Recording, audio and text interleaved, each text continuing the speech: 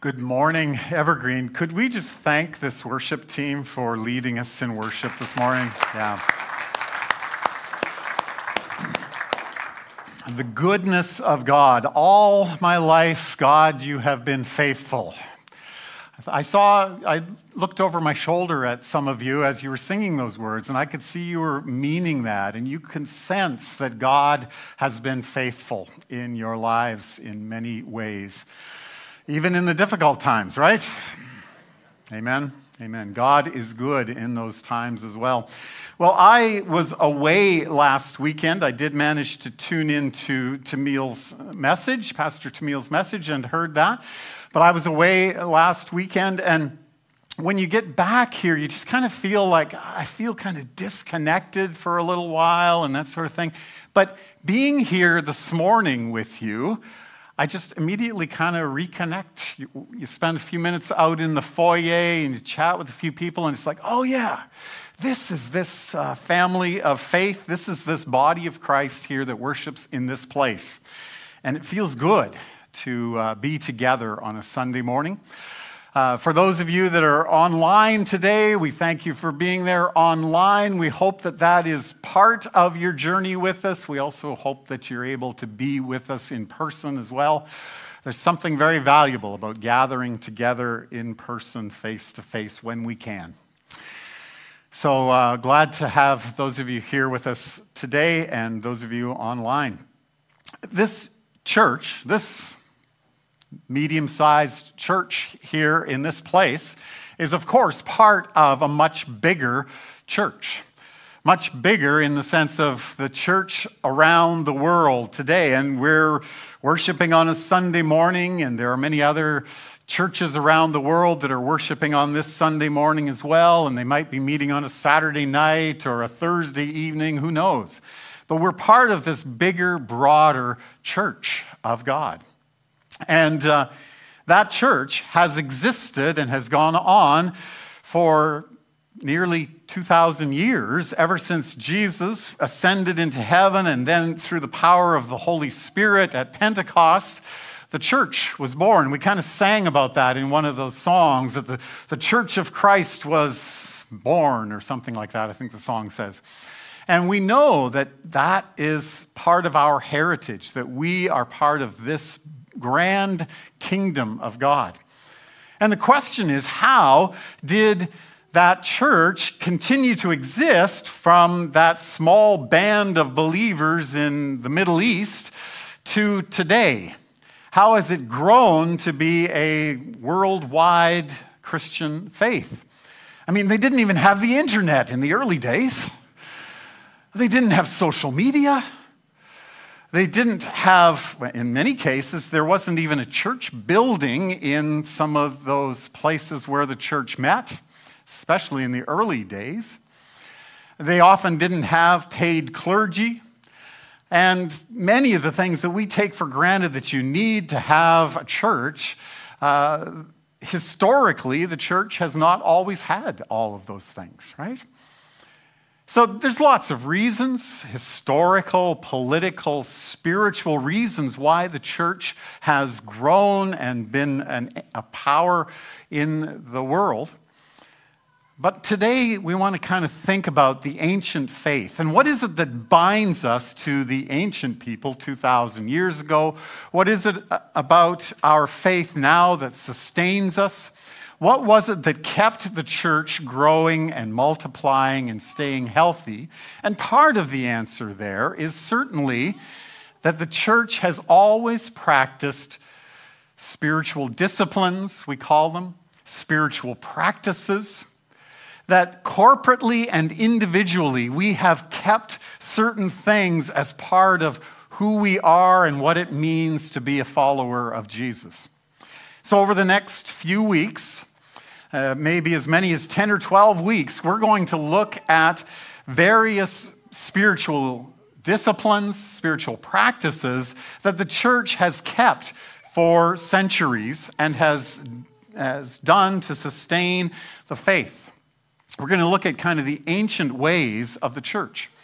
Now, talk about ancient, way back in 1978, That seems kind of ancient now, doesn't it? Especially when I think how old I was in 1978.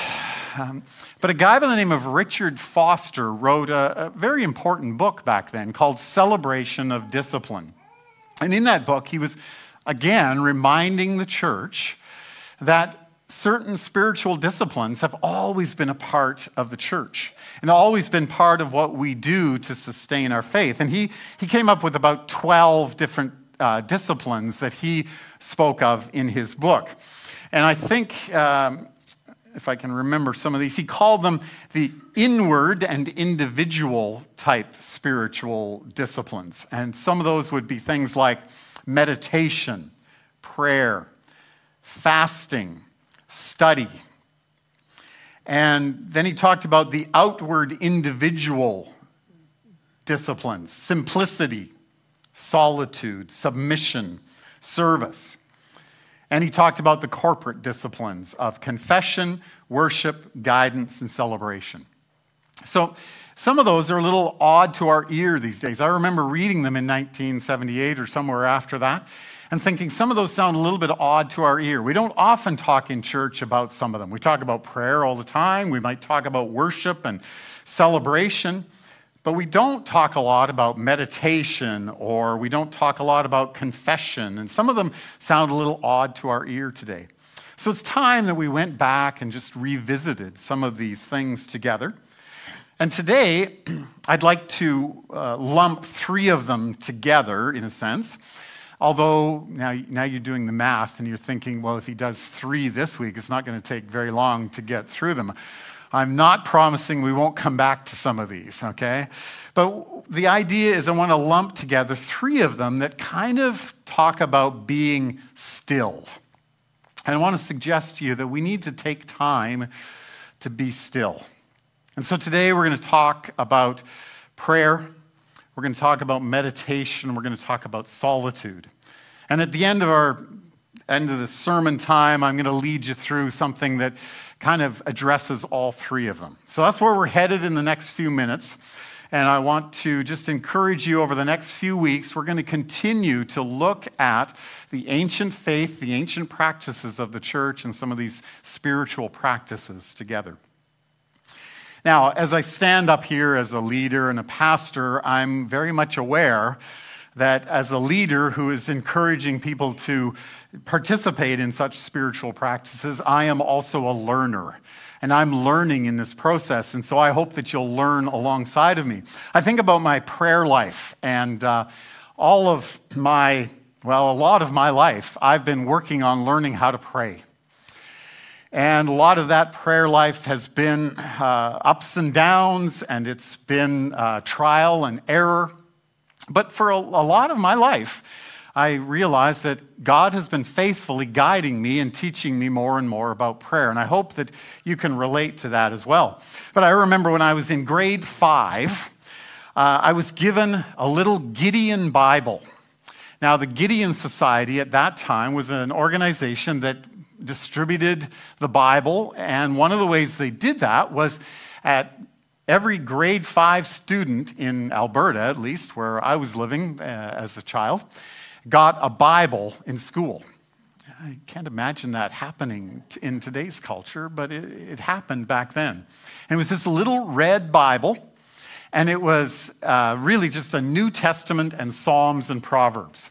And in the front of that Bible, it had this reading guide that said if you read these scriptures daily, that gave you a little reading plan, that you could get through this Bible, this New Testament and Psalms and Proverbs in a year. And I remember looking at that and going, God, this was probably one of my first prayers. I said, God, should I study this Bible? Should I open this? Should I read this daily? And having the sense that, yeah, I should study this and go through this study guide. And so I did start that as a grade 5 kid and started pretty disciplined in my process of reading that Bible every day. And have read the Bible much of my life now since then. But I remember that there were other times when I just kind of prayed to God other prayers. And I'm wondering if you've ever prayed some of those prayers of rescue. I remember being probably about the same age, maybe a little bit older, and I prayed this prayer of rescue to God. Because I was on a school bus with a whole bunch of my friends and classmates and everybody from my age to the high schoolers and all of that, and I was in trouble. I was on a bus. We were going between the little town of Delburn and Red Deer, and it was a 30-minute or more drive, and I had to go to the bathroom. And I remember praying this prayer to God, saying, "Oh God, I'm in trouble." And I said, "God, if you get me out of this situation, I'll read my Bible every day for the rest of my life." Have you ever prayed one of those prayers? I mean, it seemed so big and so difficult at the time, right? And I prayed that prayer to God, and then I walked up to the bus driver and asked him if he'd stop the bus so I could do a nature pee. Everybody on the bus, of course, laughed at me, and that's what I was really wishing God would rescue me from, right? They thought it was pretty funny. But those, there's those silly little prayers that we pray, and after that, I felt I had to honor my vow to read my Bible every day for the rest of my life. And then the next prayer was a prayer of confession and repentance for the times when I didn't read my Bible, of course, right? But about the time I was 15 years old, I prayed the most significant prayer of my life. And that was the prayer to confess my sin, to repent, to ask Jesus to come and be Lord and Savior of my life, to accept his free gift of salvation. And what we talked about at that time was I was buried in a water grave. I was baptized, and I was raised to a new life in Christ, clothed with Christ, and I became a follower of Jesus at 15 years of age. And that was the most significant prayer I've ever prayed. And then I kept on reading my Bible and praying through life, and I'm thinking that this is kind of the story that many of you would tell if you were up here telling the story and the journey of your life. Because there were ups and downs in that life, of course. I remember as I graduated from high school, it seemed really important to pray that I might have a wife and a family one day. And God gave me a wife and kids. But I also realized that many were praying those sorts of prayers and were not getting the same answers. That not everybody who prays and asks for a spouse or prays for a certain kind of life gets that kind of life. And I realized that our prayers can be what we want, and yet maybe they're not what God has in store for us. Years later, I was getting a second bachelor's degree, and I was beginning to get kind of thinking like, man, is this degree going to do me any good? And God, are you going to take care of me? And I prayed this fervent prayer saying, God, just give me a good job at the end of all of this. And I've probably prayed that prayer many times too, asking God to take care of my family, give me good work, take care of the needs of our family. Well, I'm trying to tell this story of the ups and downs of prayer that I think you can relate to as well. That this journey of faith and this journey of prayer can be challenging sometimes. Many years later, the kids were growing, and I prayed a different prayer. The doctor had diagnosed that I had a tumor in my head. And I had this terrible head pain that was going on. And so the doctors were wanting to do more testing and that sort of thing. And so I gathered a few friends together, and we prayed that God would heal. And a few weeks later, after much pain, the pain began to disappear. And after a few more weeks, I was to go back to the doctor and find out what was going on. And the doctor couldn't find the tumor in my head anymore. So we, as friends, had prayed that together, and then we're going, well, God, did you heal or did you not heal? Or was it a coincidence or what's going on there? And then one of those friends who had prayed with us during that time developed cancer after that.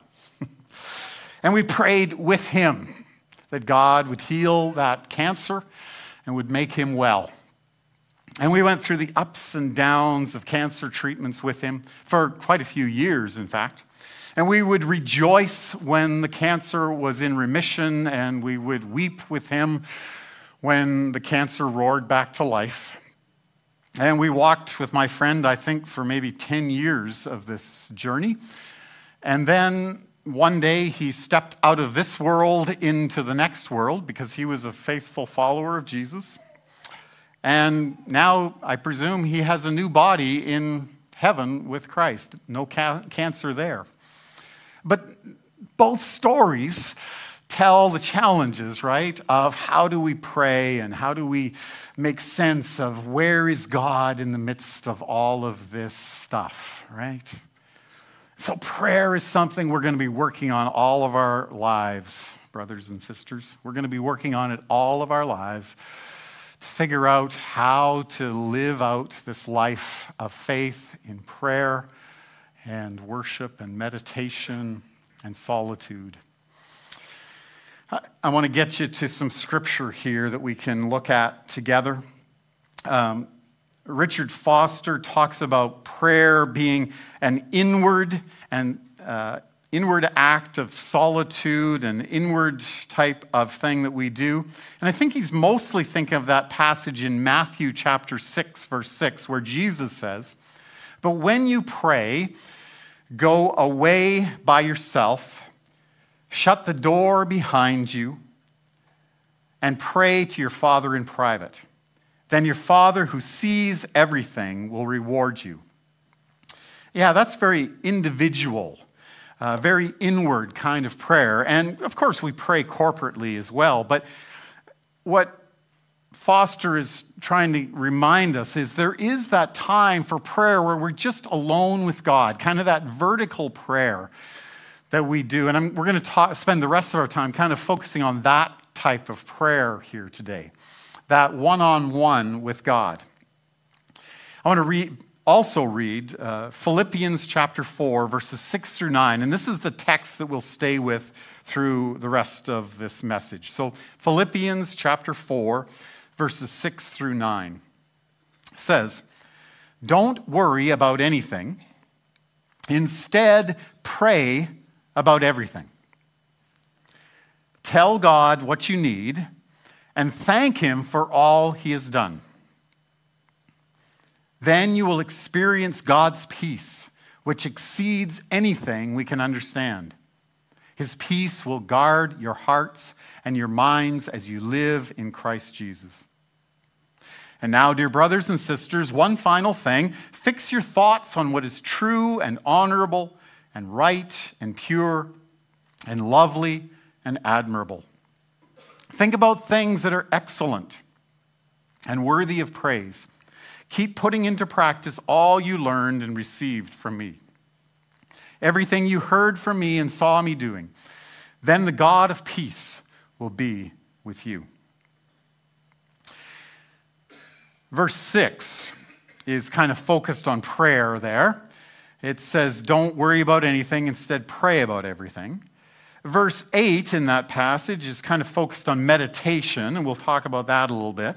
Verse 9 is about kind of putting it all together in our lives, and verses 7 and 9 also addresses the benefits of such a life. So that's where we're going to go with some of this message here today.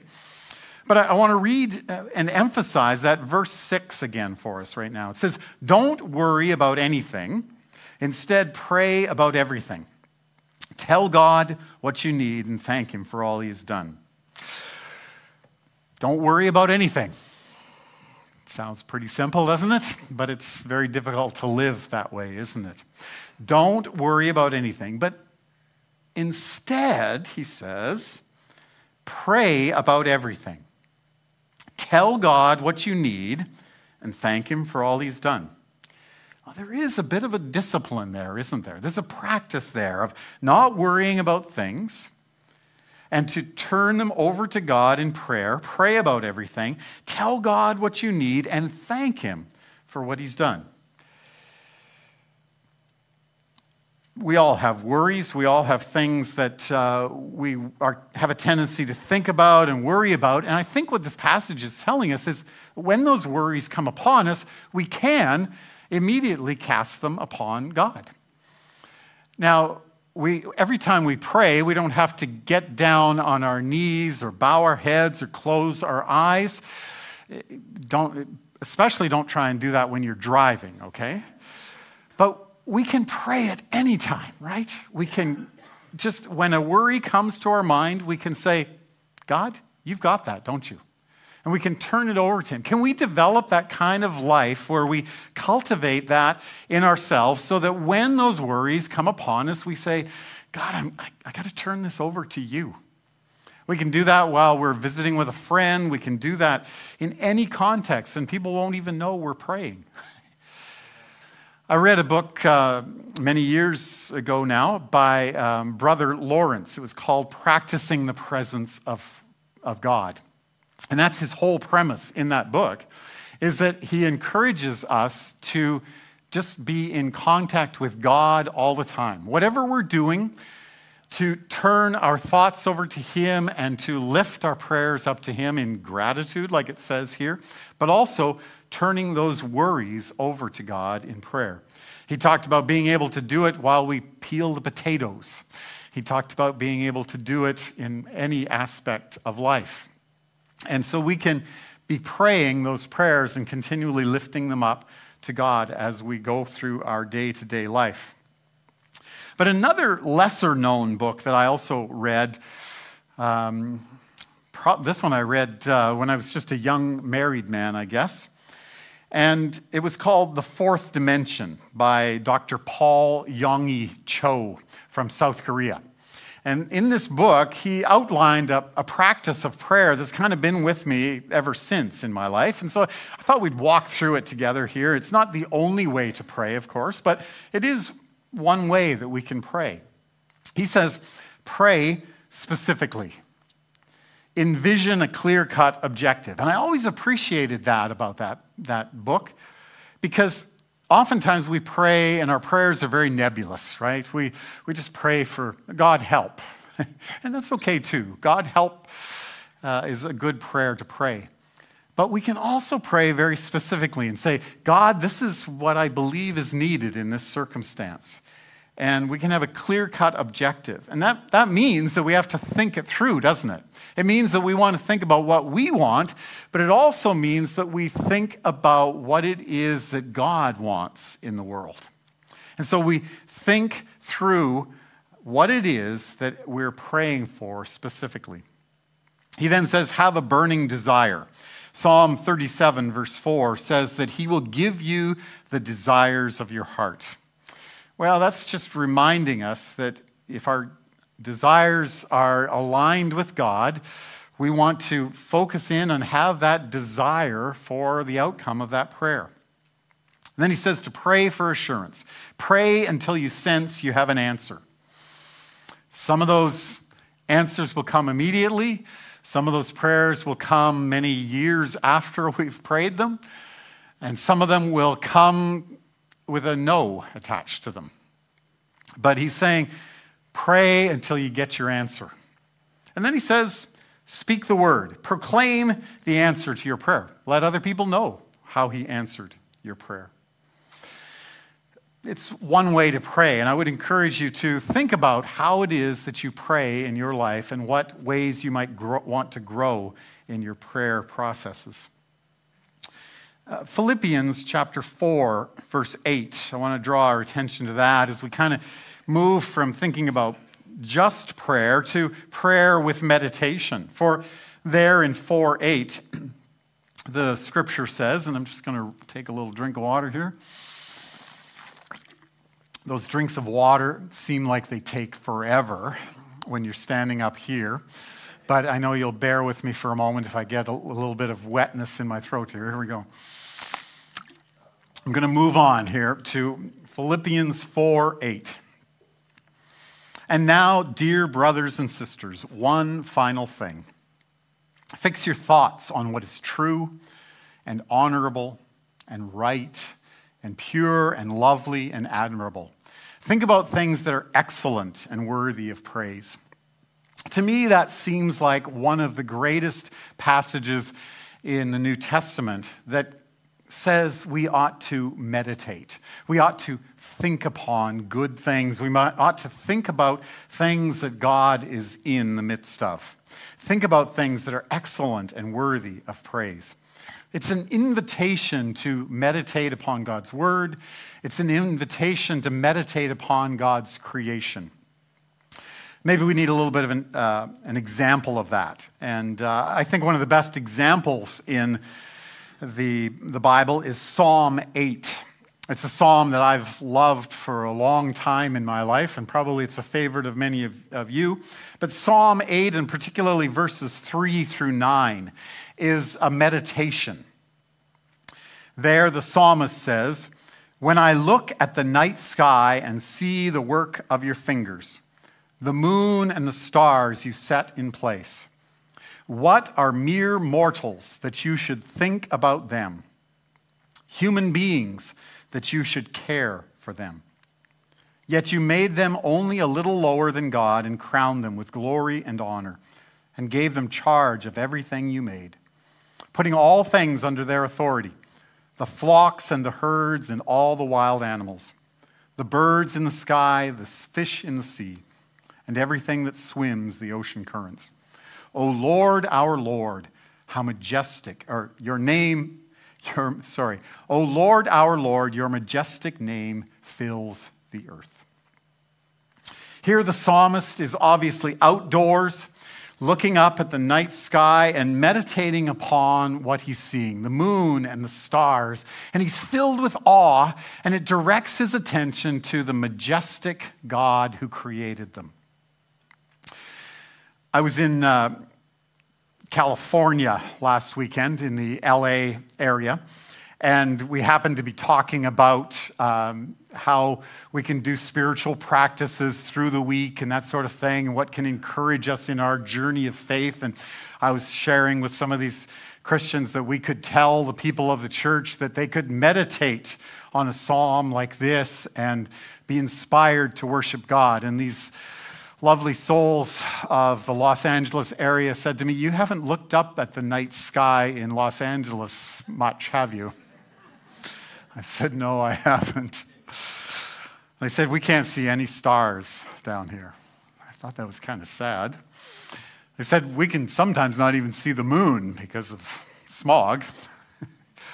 I thought that's kind of sad, but I invited them all up to come to Canada, where we can still see the stars, right? And where we can still see the moon, and we can rejoice in the creation of our God. But of course, there's lots of other things we could meditate upon. I was totally inspired by their bird of paradise flowers that grow wild under overpasses along the highways and freeways. We work so hard to get a bird of paradise flower to grow here in this climate. Some people make them live. But they grow wild in that environment, right? And they're really quite an amazing flower. When you look at them, they look like a bird that's kind of standing up there in the ditch. And you could meditate upon that flower and say, "God, you created that flower, and you are an awesome God." And so there's lots of things we can meditate upon that will lead us to worship and to be inspired to worship our God. It doesn't have to be the sun and the stars and the moon. It can be whatever God places upon our heart. Then verses 7 and 9 of Philippians 4 remind us that this life of not worrying about anything, but instead offering everything up in prayer, this life of fixing our minds upon the good things of God, about worshiping God in creation, has benefits. It says, "Then you will experience God's peace, which exceeds anything we can understand." That's in verse 7. His peace will guard your hearts and minds as you live in Christ Jesus. Verse 9 puts it something like this: then the God of peace will be with you. I think we need more peace in our lives. We need less worry in our lives. Of course, we want to experience this kind of life where we are cultivating a life with God, where we automatically turn to Him and where we spend time with Him in our everyday life. But the challenge, of course, for us is that most of us don't do solitude well. I'll confess to that. I'm a people person. I love to be with people. And it takes me some doing to make sure that I do some solitude with God, one-on-one with God. And I think many of us we do a lot of things and maybe don't take as much time as we'd like to in solitude. I hop in my car and I turn on the radio or my music of choice, and I drown out any quiet thoughts of God, perhaps. I drive when I might be able to walk someplace. I don't take the time to be present with God. And sometimes when I'm present with God, I'm a little bit worried about what worries are going to come up in my mind. And I'm a little bit afraid of being alone with God and alone with my thoughts. I think we're all a little bit that way sometimes.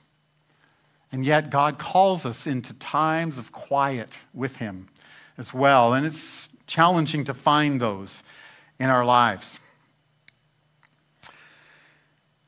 But if we can cultivate that kind of life, the Word promises us more peace in our lives, more quiet, more solitude in our lives.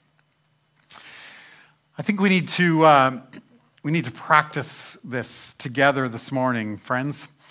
I'm going to suggest to you that I'm going to read a psalm for us here in the next few minutes.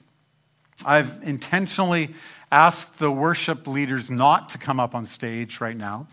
Oftentimes what we do in these quiet moments is we'll bring the worship team up and we'll have some quiet music playing. We're going to just go to God in solitude, in as close to silence as will be possible here in the next few minutes. And don't worry if your small child makes a noise or something. That's not what we're saying. We're talking about just being present with God. Instead of being kind of corporately together for the next few minutes, we're going to be individually present with God. And so I'm encouraging you to kind of put that cone of silence over top of yourself, and you're just in touch with God on your own right here in this next moment. And so we're going to read through this psalm, Psalm 46. And in Psalm 46, there are 3 what they call interludes in the New Living Translation. When you're reading in your Bibles and you come to those words that say interlude in a psalm, don't just read over top of them and go on. They actually refer to an Old Testament word called Selah, which is a reminder that we're supposed to pause at that moment and listen to what we've heard in the psalm prior to that.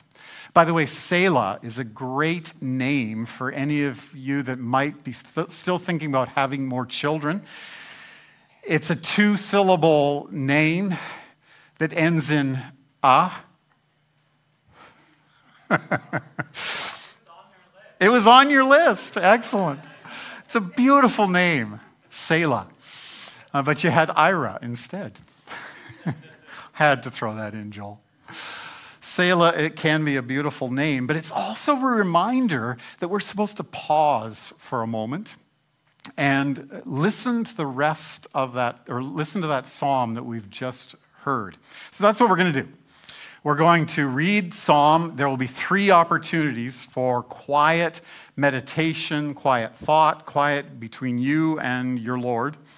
And just whatever comes to your mind from that passage, focus on it. So you might a word might catch your attention, or a phrase might catch your attention, or a sentence might capture your attention, but then just turn that over to God. So we're going to practice this spiritual practice of prayer, meditation, solitude, kind of all together here in this moment. Let me read the first part of Psalm 46 to you. But before we do that, I'm going to do what Pastor Tamil often reminds us to do, and that's to just remind ourselves that we're here with God. Breathe in and recognize that God is as close to us as our breath. And then center yourself and think about our God. Then listen to his word and focus in on him. God is our refuge and strength, always ready to help in times of trouble. So we will not fear when earthquakes come and the mountains crumble into the sea. Let the oceans roar and foam. Let the mountains tremble as the waters surge. Selah.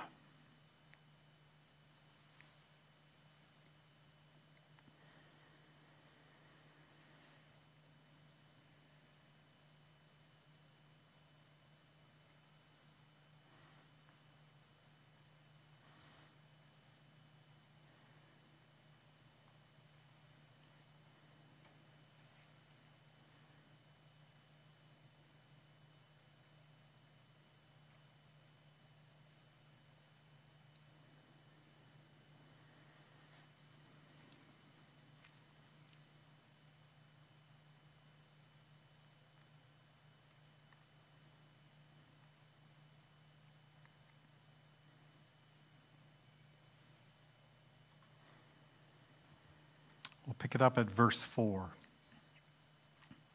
A river brings joy to the city of our God, the sacred home of the Most High. God dwells in that city. It cannot be destroyed.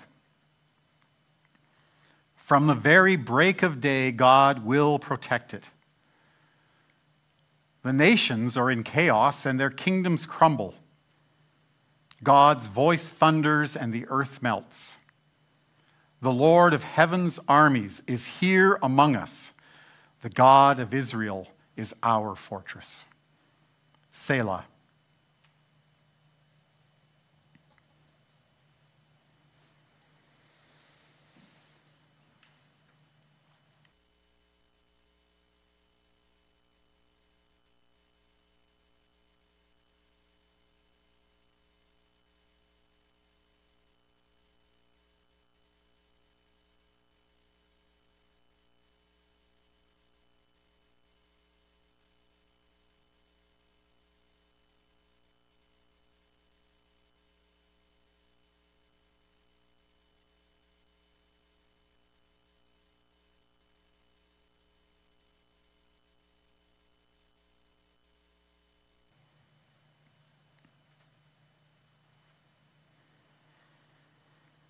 Verse 8, come, see the glorious works of the Lord.